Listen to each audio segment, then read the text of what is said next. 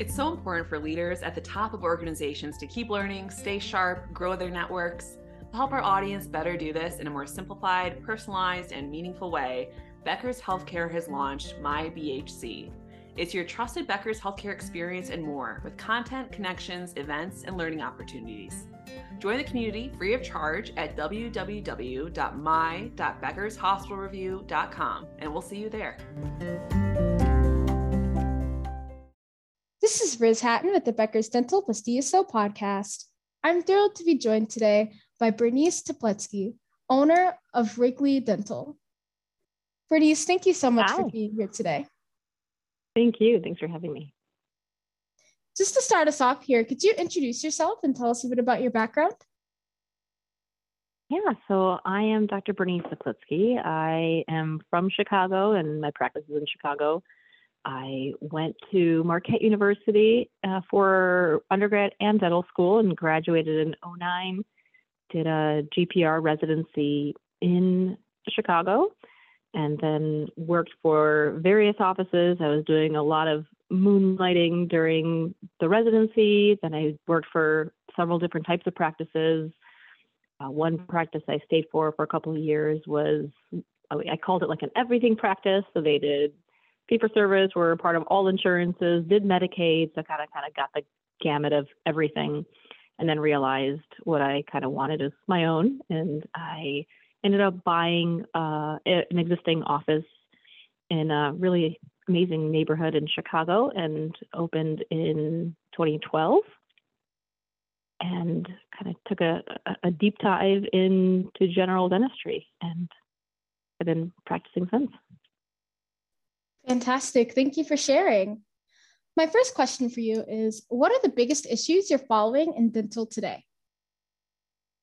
I think a big part of it is the labor market. The staff pay has skyrocketed, especially here in Chicago since COVID, and just seeing where it's going. That's one huge part of it. Also, just the conglomeration of corporations buying off dental offices, and just the DSO private equity space is very interesting, and following both of those things. Very interesting. So looking towards the future of dentistry, what are you most excited about and what makes you nervous? I would say what makes me most excited about is dentistry in general.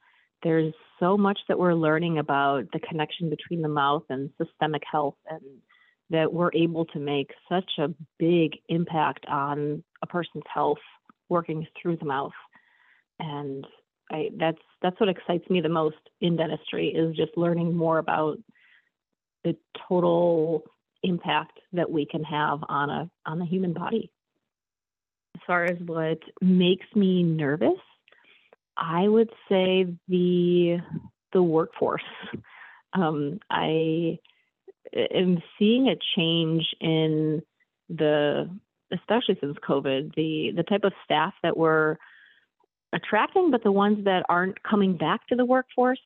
I think there's a lot of flexibility in working from home and other types of career paths out there right now, especially for the new members of the workforce. And I think it's becoming more challenging to have that within dentistry, because in dentistry we're very hands-on. We can't have people work from home usually, and there's a lot of people that want more vacation, more pay, and I think it's becoming really challenging to acclimate the new people coming into the workforce. I think that's becoming.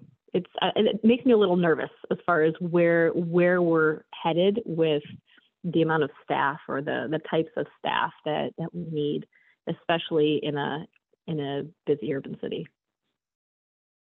Interesting. And so do you see these workforce challenges getting better or worse over the next 5 years? Right now they're just very challenging, because there is a huge jump that I've seen in pay for hygiene, for assistant, for front office staff, for actually every position. There's been a substantial increase in pay, and I feel that the workers are becoming more demanding, that they want more pay. They want more flexibility in their jobs. They want more vacation time. They want to work less. And I'm seeing so many different trends that there's a lot of almost like threatening to leave unless they get what they want. And I'm very interested to see where it's going in the next couple of years, because it's already at a very high price, especially, I mean, I'm talking about in the city in Chicago. So we're at, some hygienists are getting paid $50+ an hour, and the front and back staff are getting paid $30+ an hour. And this is almost double what we were seeing when I first entered the workforce. So it's not necessarily worse or better. It just really depends on the revenue that's coming in that affects this. But I think it's just interesting to see what's going on, and it does make me a little nervous to see this trajectory. Fascinating. Thank you. So what will the most effective healthcare leaders need to be successful in the next 2 to 3 years? I think a big part is to understand the business of dentistry and how to manage employees and how to manage a dental office. And I think it's a new terrain that we're dealing with.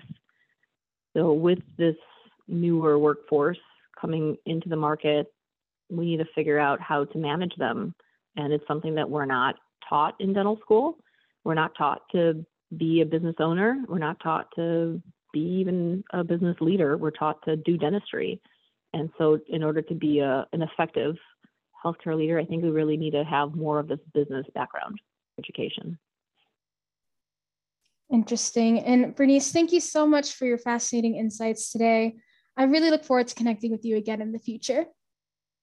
Thank you. Thank you very much.